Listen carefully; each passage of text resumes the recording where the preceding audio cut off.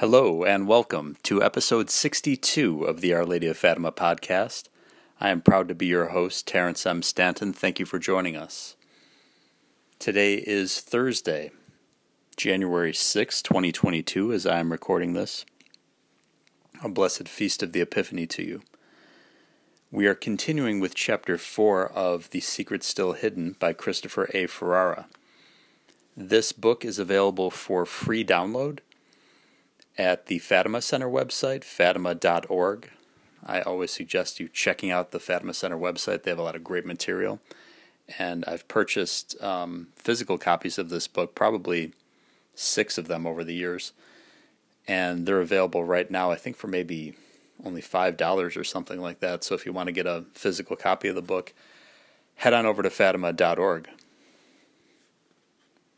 So let's continue. The next section says, Ratzinger follows Sodano, but why? Despite these enormous problems with Sodano's preventative interpretation, Cardinal Ratzinger's theological commentary and message adopts it uncritically, albeit while acknowledging that it is only an attempt at an interpretation. Before attempting an interpretation, the main lines of which can be found in the statement read by Cardinal Sodano on 13 May of this year. For this reason, the figurative language of the vision is symbolic.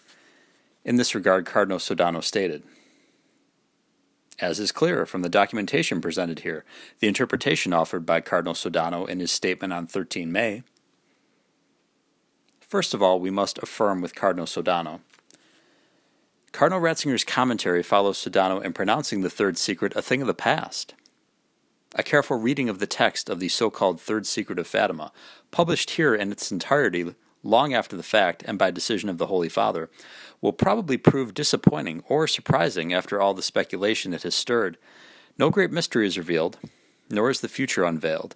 We see the Church of the Martyrs of the century which has just passed, represented in a scene described in a language which is symbolic and not easy to decipher. We must affirm with Cardinal Sodano that the events to which the third part of the Secret of Fatima refers now seem part of the past. Insofar as individual events are described, they belong to the past. These affirmations are plainly impossible to accept, for if the vision reveals no great mystery and concerns only 20th century events, there would have been no reason to keep it under lock and key at the Vatican since 1957, or to declare in 1960 that it would be kept forever under absolute seal. Nor would there have been any reason for Cardinal Ratzinger to have declared in 1984 that the secret speaks of dangers threatening the faith and the life of the Christian and therefore of the world. There is a mystery here. Cardinal Sodano's competence to interpret the secret is never explained. The Vatican Secretary of State has no doctrinal authority over the Church, and Sodano did not receive any papal authority to undertake his interpretation, which is presented as a mere attempt to explain the vision. Why, then, was Sodano even involved in the matter? This strange situation appears to reflect the ascendancy of the Vatican Secretary of State to the level of a veritable prime minister of the Church, in keeping with the radical restructuring of the Roman Curia carried out by Cardinal Villot after Vatican II. According to this restructuring, the Secretariat of State was elevated above all the Vatican congregations and tribunals, the pontifical councils, and numerous administrative offices, with the Secretary of State directing and coordinating the entire ensemble. Thanks to Villot's work, the Secretary of State became nothing less than a kind of de facto pope, even though the divine constitution of the Church does not include this arrangement. In fact, the Vatican Secretariat of State did not even exist until the 15th century. While the real pope has retained ultimate authority, in practical terms, he has largely been reduced to rubber stamping the Secretary of State's daily management of church affairs. In the post-conciliar epoch of ecumenism, dialogue, and aggiornamento, updating of the Church, the message of Fatima has become a matter of ecclesiastical politics over which the Secretariat of State assumed control, and which it still controls in the person of Sodano's successor, Cardinal Bertone. This explains why Sodano took it upon himself to interpret the vision, and why even Cardinal Ratzinger, then head of the Congregation for the Doctrine of the Faith, deferred to Sodano when he had no moral or dogmatic obligation to do so. Did Our Lady give us a cipher?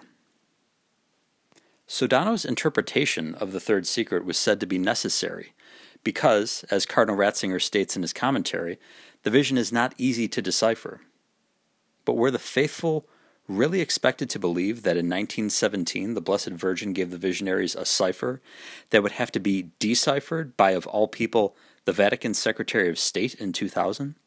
That hardly seems consistent with the clarity and detail of the second secret, which, as we have seen, predicted a whole train of clearly specified future events, the end of one war and the beginning of another worse war, following an unknown light in the night sky, the very name of the Pope who would reign in the days leading up to that war, the very name of the nation that would spread its errors throughout the world, precise admonitions concerning war, famine, persecutions of the Church, the martyrdom of the good, the suffering of the Holy Father, and the annihilation of various nations, and the ultimate conversion of Russia and the triumph of the Immaculate Heart of Mary.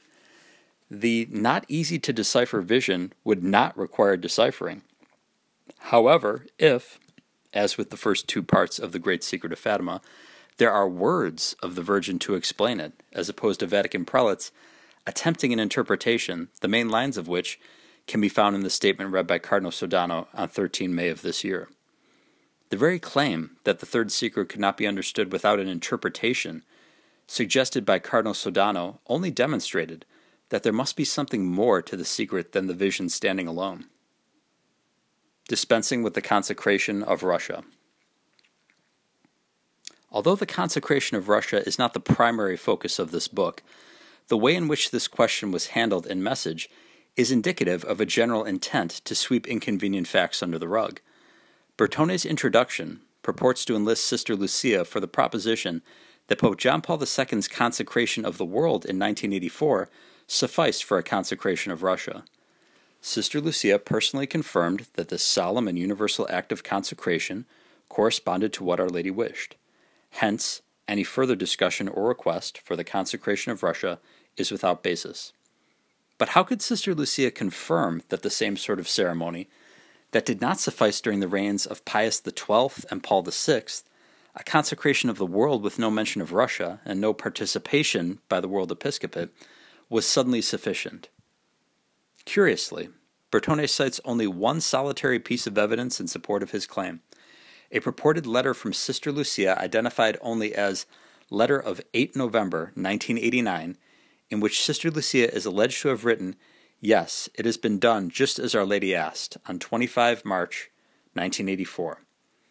Even more curious, the addressee of the letter is not identified, nor is a copy of it provided as part of Message's supporting documentation. Knowledgeable readers of Message knew why. The letter, to a Mr. Nolker, had long since been exposed as a fake. Generated by a computer at the dawn of the personal computer age, the letter contained a blatant error, a statement by Sister Lucia that Paul VI consecrated the world to the Immaculate Heart during his visit to Fatima in 1967, when in truth he had consecrated nothing at all on that occasion. Sister Lucia, who was present throughout the Pope's visit, would hardly have made such a mistake. Nor is it credible that an elderly cloistered nun, who had written thousands of letters by hand over her lifetime, would suddenly switch to a word processor at age 80 to peck out a one-page note to a Mr. Nolker, especially when even many business offices in Portugal were without personal computers at that time.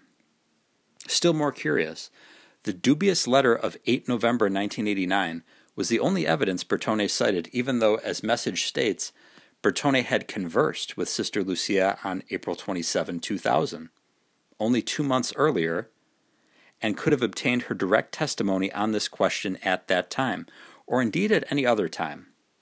The failure to cite any direct testimony by Lucia, when such testimony was readily obtainable, speaks volumes. And note well, during the April 2000 conversation, Bertone did not ask Sister Lucia to authenticate the letter of 8 November 1989. Even though Bertone had to have known of the worldwide circulation of articles decisively debunking the letter. The only reasonable inference is that Lucia was not asked to authenticate the letter because the letter was indeed a fake that could not be authenticated. To knowledgeable Catholics, it was not surprising that Bertone had been forced to rely entirely on a non-authenticated and previously publicly debunked 11-year-old letter to an unidentified addressee. That purported letter was the only thing Bertone could pit against a lifetime of contrary testimony by Sister Lucia. A funeral for Fatima? All in all, Sodano's interpretation was patently designed to consign the third secret in particular, and the Fatima message in general, to the dustbin of history, evidently in the hope that all questions would cease after June 26, 2000. Following Sodano's lead, Bertone's introduction goes so far as to declare, "The decision of His Holiness, Pope John Paul II, to make public the third part of the secret of Fatima brings to an end a period of history marked by tragic human lust for power and evil, yet pervaded by the merciful love of God and the watchful care of the Mother of Jesus and of the Church." Not only is the message of Fatima consigned to the past, but also the very lust for power and evil. But if the Pope had brought an end to the era of the lust for power and evil by publishing the vision of the bishop dressed in white in the year 2000, why had he not ended that same tragic era by publishing the vision much sooner, indeed at the first opportunity? Bertone, however, inadvertently makes a mockery of the Vatican's suppression of the third secret for so many years. Even worse than Message's defense of the preventative interpretation is its suggestion that Sister Lucia's entire witness might be suspect. The theological commentary cites one, and only one, authority on Fatima, the late Flemish theologian Edouard Danis, S.J., whom the commentary identifies as an eminent scholar in the field of private revelations. Cardinal Ratzinger knew, of course, that Danis, a modernist Jesuit, made a veritable career out of casting doubt on the Fatima apparitions. Danis proposed that everything in the message of Fatima, beyond a call for prayer and penance, was cobbled together in the minds of the three children from things they had seen or heard in their own lives. Danis thus categorized as Fatima too all those things the eminent scholar arbitrarily rejected as fabrications, without ever once interviewing Sister Lucia or studying the official Fatima archives. Danis, in fact, flatly refused to speak to the seer or study the archives when invited to do so. His intellectual honesty is non-existent when it comes to Fatima. As Danis put it, all things considered, it is not easy to state precisely what degree of credence is to be given to the accounts of Sister Lucia. Without questioning her sincerity or the sound judgment she shows in daily life, one may judge it prudent to use her writings only with reservations. Let us observe also that a good person can be sincere and prove to have good judgment in everyday life, but have a propensity for unconscious fabrication in a certain area, or in any case, a tendency to relate old memories of 20 years ago with embellishments and considerable modifications. In other words, according to Danis, Sister Lucia was a very sincere and pious fake. Yet Danis, neo-modernist debunker of the message of Fatima, is the one and only eminent scholar cited by Message's theological commentary on the meaning of the third secret and the Fatima message as a whole. The commentary even follows Danis' methodology by suggesting that, after all, Sister Lucia may have concocted the vision from things she had seen as a child. The concluding part of the secret uses images which Lucia may have seen in devotional books and which draw their inspiration from long-standing intuitions of faith. But if that were true of the images in the vision of the bishop in white, it could also be true of any and all aspects of the Fatima apparitions. With a single sentence inserted into the middle of things, the commentary, like Danis, undermines the credibility, at least in the minds of a gullible public, not only of the third secret proper, but the entirety of the message of Fatima. No wonder the headline in the Los Angeles Times read, "The Vatican's top theologian gently debunks a nun's account of her 1917 vision that fueled decades of speculation." Even the secular press could see what was going on, the attempt at a funeral for Fatima. Exit Our Lady, enter Gorbachev. The third secret having been gently debunked on June 26, the Prime Minister immediately got down to what he considered the serious business of the Church. The very next day, none other than Mikhail Gorbachev was seated as a guest of honor between Cardinal Sodano and Silvestrini at a Vatican press conference. The conference had been called to celebrate one of the key elements of the Church's supposedly new orientation after Vatican II, as administered by the Secretary of State, Ostpolitik, or the policy of conciliating instead of confronting communist regimes that oppress the Church. Gorbachev had come to the Vatican to help promote the posthumous publication of the memoir of Cardinal Casaroli, the grand architect of Ostpolitik, and Cardinal Sodano's predecessor in office. No questions from the press were permitted at this curious press conference, a press conference without questions from the press. Evidently, Sodano wanted to be certain that no one inquired about the third secret, or why the Vatican was honoring the likes of Gorbachev, a man who admits he is still a Leninist and whose tax-free foundations are promoting the use of abortion and contraception to eliminate billions of people from the world's population. What can one conclude from all of this but that the program of Prime Minister Sodano, carried forward by his successor Cardinal Bertone, is radically inconsistent with the program of Our Lady of Fatima? Widespread disbelief. For these and many other reasons, reaction to the Vatican's publication of the vision of the Bishop in White and Sodano's interpretation of it was, quite simply, widespread disbelief. Contrary to what Sodano and company no doubt intended, the June 26 press conference was not the end of the Third Secret controversy, but only a new beginning. On the very day of the press conference, an editor of Il Giornale asked René Laurentin, the renowned Mariologist, if he felt the Vatican had now clarified everything regarding the Third Secret. Laurentin replied, "Not at all. There are some things that did not convince me." Laurentin was putting it mildly, and he was hardly alone in his doubts. As Soci notes, the official account of the Third Secret, especially its interpretation by Cardinal Sodano, leaked water from every part, and everyone could see it. La Repubblica, one of Italy's major newspapers, agreed. Only a day after the press conference, an editorial appeared in which the author declared flatly, "The celebrated Third Secret cannot be reconciled with the dramatic events of May 13, 1981. There is no pope who falls apparently dead. The scene is another, a pope killed by soldiers who fired bullets and arrows at him. It is no use to invoke the language of symbols and metaphor. The vision points somewhere else entirely." "But where?" Soci asks. "Evidently toward a pope who is yet to arrive. The words of the Virgin would tell us who that pope is, but the words of the Virgin were missing."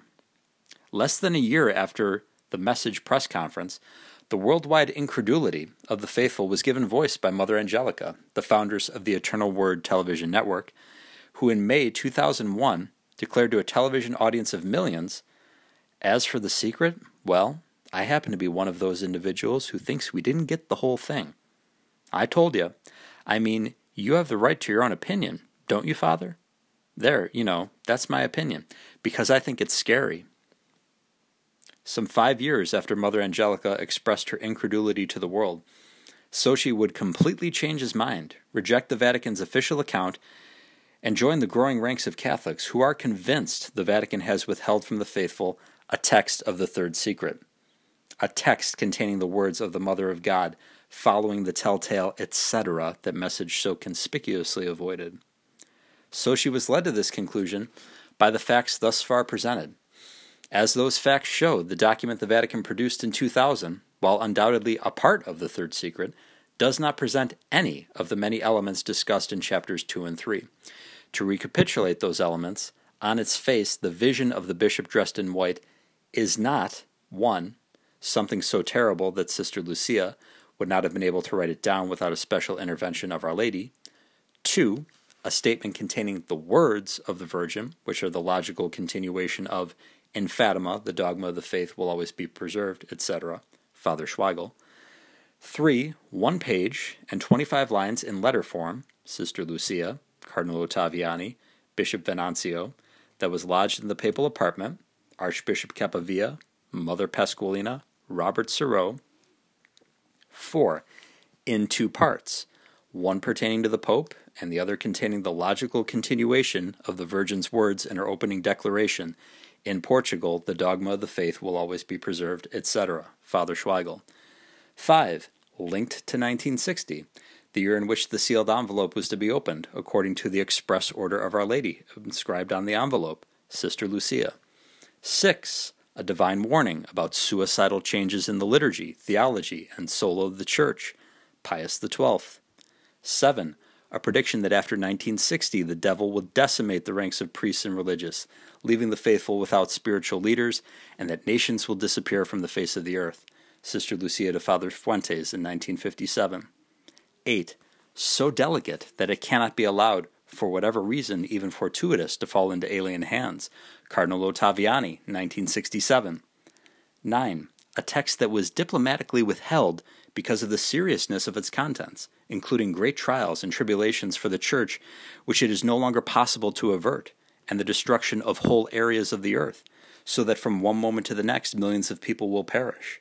John Paul II at Fulda, 1980. 10. A text that, a year after the 1981 assassination attempt, still could not be revealed because it could be badly interpreted as of 1982. John Paul II. 11. A religious prophecy of dangers threatening the faith and the life of the Christian and therefore of the world. Cardinal Ratzinger, 1984. 12. Something that would make for the sensationalistic utilization of its contents. Cardinal Ratzinger in 1985. 13. A prediction of apostasy in the Church. Cardinal Oddi, that begins at the top. Cardinal Sciappi, and is worse than the annihilation of a nation. Bishop d'Almeral. 14. A text whose details would cause disequilibrium in the Church as of 1996, a full 15 years after the assassination attempt. Cardinal Ratzinger. 15. Essentially the same as the message of Our Lady of Akita, which warns of both a crisis of faith within the Church and a planetary catastrophe. Cardinal Ratzinger to Howard D., former Philippine ambassador to the Vatican, 1998. 16. A warning to avoid the tail of the dragon, which sweeps consecrated souls from their vocations. John Paul II, May 13, 2000. The missing key to the vision. While the vision of the bishop in white does not present any of these elements, it would, however, be consistent with every one of them if there was a separate text, a key to the vision, in which the Virgin explains the vision along the lines indicated by the many witnesses already cited. Such an explanation would involve this scenario. Following a collapse of faith and discipline in the Church after 1960, the world will suffer a tremendous chastisement. A great part of humanity will be destroyed, the city of Rome itself will be reduced to ruins, a hobbling pope will flee Rome only to be executed by a band of soldiers on a hill outside the city, and much of the remnant of the Church will be hunted down and killed after him. It is worth noting that such a text would also be consistent with the historically recorded prophetic remarks of Pope St. Pius X. I saw one of my successors taking to flight over the bodies of his brethren. He will take refuge in disguise somewhere, and after a short retirement, he will die a cruel death. The present wickedness of the world is only the beginning of sorrows which must take place before the end of the world. Now, once again, we know from Father Schweigel's testimony that the third secret has two parts. One part concerns the Pope, and the other is the aforesaid logical continuation of the words of the Virgin following Lucia's etc. Therefore, we can conclude, just as Sochi has concluded, that the vision of the bishop dressed in white is the part of the secret that concerns the Pope, i.e. his execution on the hill outside the half-ruined city, and that the second part must explain the events leading to the death of this future Pope. Only such a text would convert what Cardinal Ratzinger called a difficult-to-decipher vision into a prophecy as clear as the rest of the message of Fatima. Since the Mother of God did not come to Fatima to convey debatable obscurities to mankind, it would become obvious to more and more people that the disclosure of June 26, 2000 was incomplete.